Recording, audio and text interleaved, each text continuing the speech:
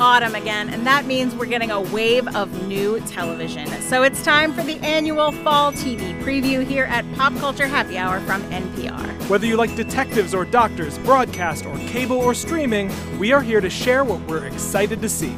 I'm Stephen Thompson. And I'm Linda Holmes. Here with me and Stephen in the studio for our big preview episode is Glenn Weldon from the NPR Arts Desk. Hi, Glenn. Hey, Linda. We're all here in the studio together. It's been a while. And really with us, of course, in our fourth chair, appropriately, who better than NPR's TV critic, Eric Deggans. Hi, Eric. Thank you. It'd be a stretch to say I'm excited for that. But interested. The thing about television, and I think Eric would back me up on this, the thing about television is fall TV is not what it used to be, in the sense that you don't get the sudden launch of everything. But it is a season of newness, and we're here to talk about some of the stuff that we are the most excited about. And I want to start with Glenn. Mm-hmm. Tell me about the show that you picked. Well, do you have a Fleabag-sized hole in your heart? I As do. I do. Back to Life on Showtime, premieres Sunday, October 6th, is from the producers of Fleabag. It's a half an hour, 6-episode comedy drama thing about a woman trying to get by. So there's a lot of similarity there. It's about a woman named Miri. She's played by Daisy Haggard very, very well. She's a 36-year-old woman who has spent literally half her life in jail. And as the series opens up, she is getting out for the first time, and she moves back into her old room in her now elderly parents' home. And it's a beautiful, picturesque small town that she lives in. It's on the seaside in Britain, but it's also very claustrophobic. Everybody knows everybody, so everybody kind of remembers. And what she did those 18 years ago is a mystery that the show has a little fun with, kind of unfolding slowly. It's very funny, and again, Daisy Haggard is great, and the cast is perfect, and it's different. It's a little if Broadchurch was a little funnier and a lot less despair in it. Mela! Always appreciate your accent work, Glenn. Yeah, that's right. So tell me, you have a Fleabag hole in your heart. In what way is it filling that hole? It's gonna get you about halfway filled, I think. Okay. I mean, because it is fast and funny. There's some of the same kind of humor. There's no talking to the camera, obviously, and it doesn't kind of come at you quite as fast. But in terms of a character study that is funny and also moving, that's what you got right there. So you're like me. You're breaking the rule by less something you're excited to see and more something you're excited about having seen. Yeah, All right. I confess. That's fair. You're That's gonna dig fair. it. But it's not out here until October 6th. Right. Right. Not out here until October 6th, Sunday on Showtime. All right. Thanks, Glenn. Stephen, we're going to go to you next. Talk to me about what you are excited about. My understanding is you haven't seen yours. I have not seen mine. All right. I have only seen a 2-minute trailer and obviously done a little bit of reading. And I'm very excited about Undone, a new show on Amazon Prime premiering September 13th. And basically what it has going for it, the following many things. The cast includes Rosa Salazar, the star of Alita Battle Angel, among other things, with Bob Odenkirk and Daveed Diggs, among others. It uses rotoscoping animation a la the movie Waking Life, a technique I find really dreamy and hypnotic and beautiful. I'm excited about the animation. It is created by Raphael Bob Waxberg and Kate Purdy, who are major creative heads on BoJack Horseman, a TV show I love. It is a half-an-hour-long episodes. There are 8 of them. I love me a limited series. I love me a half-hour episode as opposed to an hour. You do. Tonally, this is going for a mix of science fiction, comedy, and drama. And it has an intriguing storyline. It's about a young woman who's in a car accident that seems to shift her reality and ability to work through time. She tries to solve the mystery of her father's death. The 2 minutes that I've seen in the trailer, very promising. It looks absolutely gorgeous. People I like keep popping up in their animated forms. I'm into it. If it's not good, it's only 4 hours. But I gotta say, it looked very, very intriguing. I'm all in. Undone on Amazon Prime. I have seen 3 episodes of this show, and it is awesome. Yeah. You're going to love Oh, nice. it. You're going to love it. Oh, can't wait. So here's what I picked. This is an interesting thing because I am a known Ryan Murphy agnostic. Sure. It depends really on what you're talking about. There are things that Ryan Murphy, who made Glee and Nip Tuck and American Crime Story and American Horror Story, there are things that he's done that I've really loved and things that I haven't really liked at all. His series coming to Netflix on September 27th is called The Politician. I have watched the whole thing, the whole season. If you're familiar with the Broadway show Dear Evan Hansen, the lead of that was a kid named Ben Platt, who there are a lot of different feelings about Dear Evan Hansen, but I think he was spectacular in it. It's one of the most physical, interestingly kind of oddball performances I've ever seen. And to some degree, he is channeling an anxious energy in this role as well, but a very different anxious energy. He's playing a kid who grows up wanting to be president of the United States. And my understanding of this series is that you are presumably supposed to encounter this kid at a couple different phases of his life. But you meet him in this series, he's in high school, in the bulk of this series.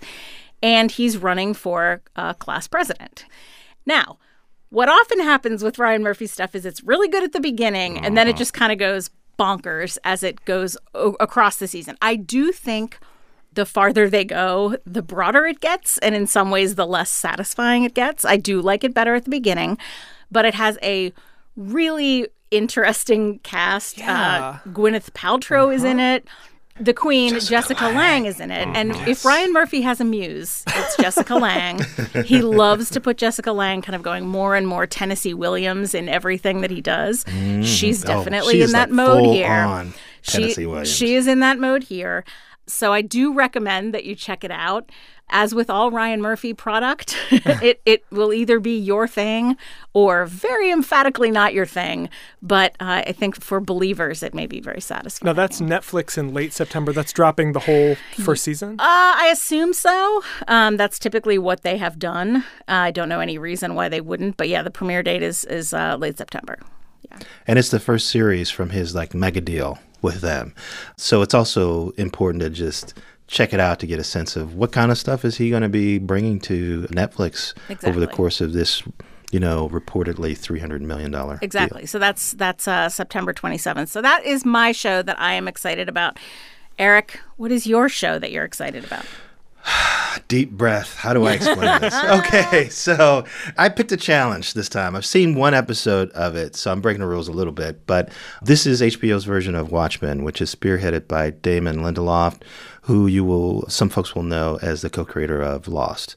And he is deciding to tell the story. This is a beloved graphic novel from 1986. And I'm a comic book nerd of the highest order. I had the original ones. I still have them in plastic. Okay, don't judge me. Anyway, I was curious to see what Damon Lindelof was going to do with this story because he's telling it from the point of view of an alternate 2019. The graphic novel took place in 1986. And so we're in a world where there have been these weird superheroes, and there was this apocalypse that was kind of faked, but the wider world doesn't know that it was faked. And then when you watch the pilot, you're quickly drawn into this story of white supremacists who are targeting police, which feels a little incongruous because we're used to in America, or at least I'm, as a black man, used to in America where sometimes police work with white supremacists. So I I asked Lindelof about this, and he says that in this world, Robert Redford's been president since 1990. Well-meaning liberals have tried to enact their policies and have kind of upset a small group of people who have decided to form this group that wear masks that's inspired by this character named Rorschach, who was in the graphic novel. And they're starting to target police the same way that the Klan and white supremacists once targeted black people, lynching them and assaulting them. And so police have to wear masks in order to hide their identity and protect their families. It sounds like an intriguing premise. Visually, the pilot episode looks amazing, but it is also kind of confusing. And it's one of those shows where you have to watch every little detail. The idea that Robert Redford was president, for example, was only revealed because you see, I think, a poster of him in a school classroom. Oh, wow. If you miss that moment, you may have no idea what people are talking about later in the show. So, it's like The Leftovers in a way. The Leftovers was a show that you really had to pay attention to. That's another show that Lindelof was involved with creatively. And so I'm hopeful that this is going to be a smart and complicated progression of a graphic novel that I love. I think he is running across all kinds of tripwires because he's going to be talking about race, and he's also trying to forward the story of this graphic novel that's beloved by very rigid fanboys all over the world. And, it just seems like there's a lot of ways to go wrong, but I'm at this point now in my TV watching, I don't know how you guys feel, I'd rather see somebody take a big swing and totally screw it up than see them do something that's just okay. I have specifically talked in the past about how much I respect the fact that Lindelof is always a big swing guy, pretty much always. He's always got a big idea he's trying to wrap his arms around, and I'm always interested to see how it plays out. I think everybody who has seen his stuff would say some better than others. But if you told me that somebody was going to bite off a concept this ambitious, I would have guessed it was him. Yeah, and I was really curious to hear your take, Eric, because, this graphic novel, this 1986 underline graphic novel, is considered a holy text by many rigid fanboys, as you mentioned. And we've already had that approach done. We've had that movie that's no good because it is so faithful. It's basically it's using the book as a storyboard almost. I like this idea of just taking that as a jumping off point. I think that's we can't be worshiping this book anymore. I think we need a new direction. So I'm all for it. Right. Well, we have another piece of business also. Now that you know what we're excited about, we are going to do what we do every year, which is put a bet down. We just put a bet down on something we think is guaranteed to stick around on television. And why do you do this to me? Hey, dude, believe me, we've all suffered. So we're going to go around and make our picks about what we think is going to stick around. Whatever. Step one, don't get ignominiously canceled. Okay. Eric, what is your pick for guaranteed to stick around? Okay. I'm bad at this, and I admit this already, but I'm picking Mixed-ish, which is the spinoff of Blackish that is going to air right before Blackish on Tuesdays. It starts on September 24th on ABC. And it's a story that's focused on the story of Rainbow Johnson, who is played by Tracee Ellis Ross on Blackish. And, I didn't realize this until they actually developed the pilot for this show, but I had forgotten that her whole backstory is like bonkers. Like, she was raised in a commune, right, and it was busted by the cops. And then her and her black mother, white father, and two other biracial siblings wind up having to live in a house that's owned by their grandfather and go to a regular school. And so there's the culture shock of having to go to a school when you've been in a commune and you were raised there. And there's also the culture shock of being mixed at a time when there weren't that many biracial people in school. It's a period piece that takes place in the 80s, I think. And so you get the period comedy of like the Goldbergs, and you get the race commentary of Blackish, but it's taking place at a time when we were less enlightened about this stuff.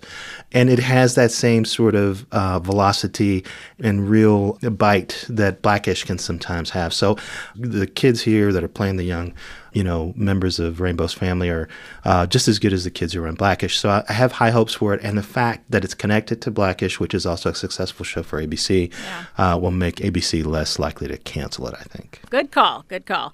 All right. Thank you. We still have so much hope. I am extremely confident about my call. I feel really good this year. I am picking Nancy Drew on the CW. Yeah. Now, if you've been following what the CW does, they have been taking for quite a long time familiar IP, intellectual property, familiar things, and turning them into series aimed at teens and young adults, and watched, of course, by many other people, but they have that kind of youth focus that they're very proud of. You're Riverdale. And which is the most obvious precursor to taking the sort of very wholesome Nancy Drew and making a kind of a dark teen drama, is taking Archie comics and making a dark teen drama, which they've done very successfully. And the interesting thing about it is nobody really giggled and said, oh, you're going to make Nancy Drew into a dark comedy or a dark show, because they have seen Riverdale. Right. And so now that's not even a surprising thing to do. And I think if you combine their superhero shows and now they're branching out into adapting a comic book, now this is a book series, they are on to a plan which I'm very sad that they're no longer making the Crazy Ex-Girlfriend and Jane the Virgin arm of what they were doing for a while. But this has been a very successful arm for them. I see no reason to believe that this show can't succeed. I've seen a little bit of it. I think it's perfectly fine for what it is, and I think it will succeed and stay on. All right, Stephen, what are you picking? I failed spectacularly last year, so I'm swinging for a double this year and going with The Unicorn on CBS for mainly one reason, and that is that it will follow young Sheldon, another hit show. I've tried that approach, man. I know. It's like saying I've picked Caroline in the City. Yeah. But the Unicorn is Walton Goggins, a wonderful character actor who you've seen in absolutely everything, including Justified, Sons of Anarchy, The Righteous Gemstones is on now. He's in The Hateful Eight. He's in The Shield. He usually plays creeps and bad guys. And in this, he plays a lovable, recently widowed dad with 2 young daughters who finds that he is suddenly a hot commodity on the dating scene because the bar for single dads is set unfathomably low, which vouch. So the show looks cute. The trailer's charming. There's a couple of scenes where he's like, just him in domestic life, where he's like sliding dogs across counters just to reposition them so he can use the countertop. His friends seem reasonably charming. Rob Corddry's on this show, somebody I really like. This show seems to me like a solid kind of 2.5 stars for your Thursday nights. If nothing else, I don't think it's going to be a phenomenon by any means, but I think it will last. Of the sitcom pilots that I've seen this year, it is probably my favorite. I recommend you catch an episode. Great. Mr. Low Bar Single Dad. Glenn, what are you picking? There must be a law of physics that says that somewhere there must be a Batman television show without Batman in it on television at any given in time. We had Gotham for a long time. Yeah. Now we're getting Pennyworth, which is about Batman's butler before he started buttling. And my It's pitch, Batman's butler when he was James Bond. I know, right?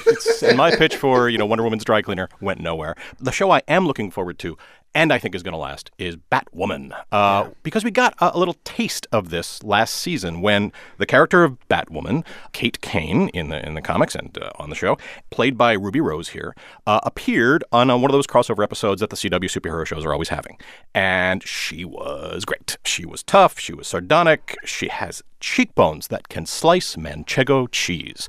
And the visual iconography of these shows is very important, and CW's kind of hit or miss with their costume design sometimes, and this looks perfect. It's very tough to get these costumes to look as good as they do on the page, and she just looks amazing. I think it is coming with something that a lot of other shows don't have, which is just already infrastructure. They're part of this interlocking series. Now, they're only doing a few crossover episodes, but still, it's part of this same world, or multiple worlds, I suppose. I might not tune in right away because I think the CW has a formula where their first season out of the gate, they're always very formulaic, very procedural, very villain of the week. It takes them a while to develop the kind of ridiculous overarching mythology. That's the stuff that I eat up with a spoon. But I'm in, and I think it's going to last. Batwoman, which premieres Sunday, October 6th, same day as Back to Life. Thank you, Glenn. And again, we have one more piece of business, and it's very, very exciting. And that is we have to check in on last year's picks for Guaranteed to Stick Around and see how we did. Stephen, you picked Rel, which I thought was a really good pick. And I love him. I love Lil Rel Howery. He's so funny in everything he's in. I love him. The show was canceled after one season. It seemed to be canceled after. He's too good for Fox. Yeah, he's too good for Fox. He might be. Glenn, your pick was The Code, which I already forgot was on CBS. How could it go wrong? It's procedural. It's military justice. It's I know. JAG. It's NCIS. The funny thing is, it says here, canceled after one season, but if you had said currently number 9 in the Nielsen ratings and will be on the air for the next 15 years, I would have no idea. It's true. Eric, your pick was Murphy Brown. Also canceled after one season. See, I knew I was taking a chance because if the show didn't succeed, they probably wouldn't do it again. Yeah. And it didn't. And they didn't. So there we go. And I picked Legacies on the CW, which is renewed. What is it? I have no idea. Anyway. Well, I want to hear what your fall TV picks are. Find us on Facebook at facebook.com/PCHH or tweet us at PCHH. When we come back, it's going to be time for What is Making Us Happy this week, so come right back. Support for this podcast and the following message come from Wix.com. With Wix, you can create your very own professional website. Choose a template you love and customize it with your own text, images, and videos. With hundreds of intuitive design features, you can tell your story exactly the way you want. It's easy to start a blog, an online store, or create an event, and you can share it all on social media in a click. Get started now by going to Wix.com. That's Wix.com/popculture to get 10% off. Support also comes from Curio Collection by Hilton. Discover hand-picked hotels chosen for their distinct character and personality at Curio Collection by Hilton. Meet the iconic El San Juan Hotel in Puerto Rico and the Diplomat in Hollywood, Florida. In their early days, both hotels were a nightlife draw for the rich and famous. Today, these oceanside properties are renowned for their posh scenes, creative mixology, and beachfront bars. Are you curious? Visit Hilton.com/NPR. Welcome back to Pop Culture Happy Hour. It's time for our favorite segment of this week and every week. What is making us happy this week? Stephen Thompson, what is making you happy this week? Well, it's been a couple weeks since we have been able to convene this panel, and in that time, I saw a movie we did not get a chance to talk about called Good Boys, a tween coming-of-age comedy about three 12-year-old boys kind of navigating their way through school and life. And I found it really sweet and funny and charming and goofy and extraordinarily well cast. I mentioned Lil Rel Howery just a moment ago. He's in this. Retta is in this. Jacob Tremblay from Room is one of the three boys.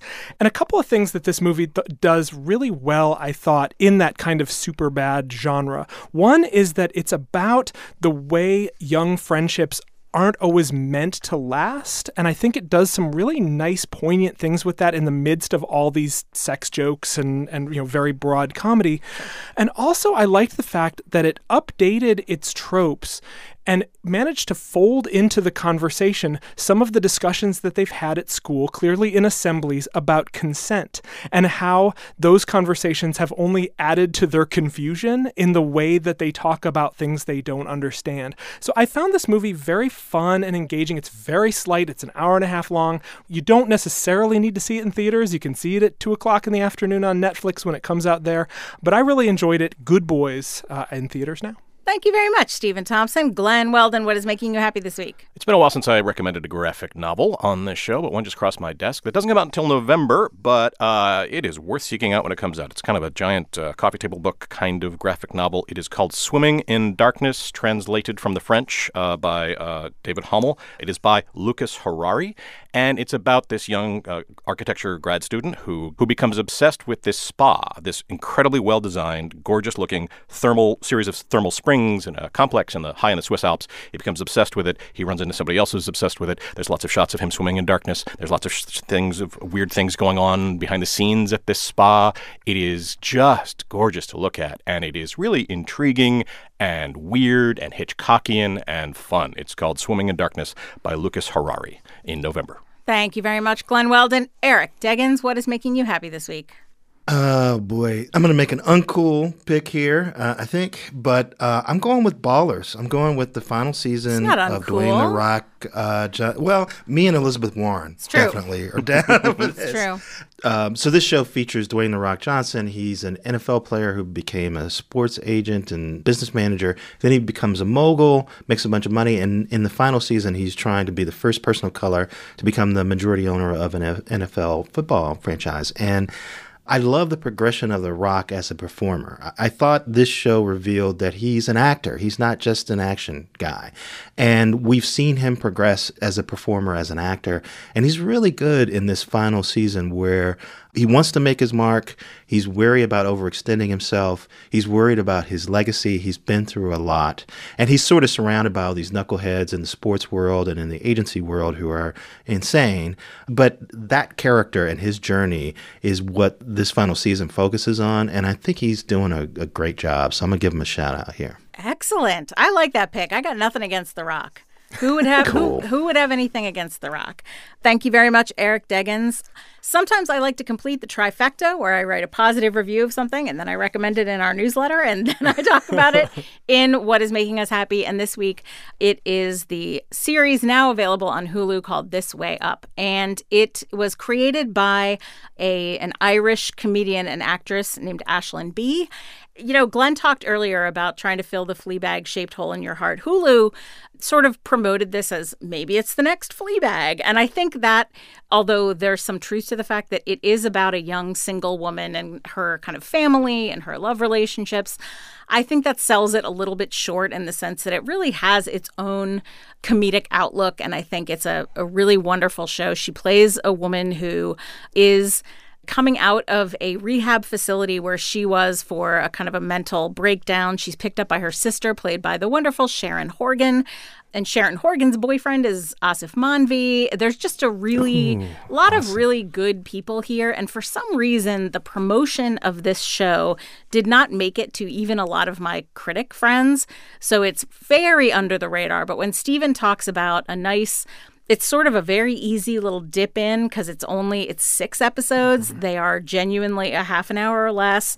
It really has that Fleabag quality of being really emotionally kind of open and interesting, and that most of the drama is coming out of relationships. It's really funny. She's really charming. None of the people are awful. And I very much enjoyed it. And it kind of popped up on my radar out of nowhere. And I really, really enjoyed it. So if you're looking for something that's just a nice, easy watch, funny and lovely and gentle, find This Way Up, now available on Hulu in the U.S. And that brings us to the end of our show. You can find all of us on Twitter. You can find me at Linda Holmes. You can find Steven at I Dislike Steven. You can find Glenn at G.H. Weldon. And you can find Eric Deggans at Deggans. You can find our producer, Jessica Reedy, at Jessica_Reedy, and our producer emeritus and music director, Mike Katzif, at Mike Katzif. That's Katzif. Mike's band, Hello Come In, provides the music you are bobbing your head to right now. And thanks to all of you for being here. Thank you. Thank you. And thanks to all of you for listening to Pop Culture Happy Hour from NPR. If you have a second and you're so inclined, please subscribe to our newsletter. It is at npr.org/popculturenewsletter. And if you got that newsletter, you'd already know about This Way Up. And we will see you all right back here next week.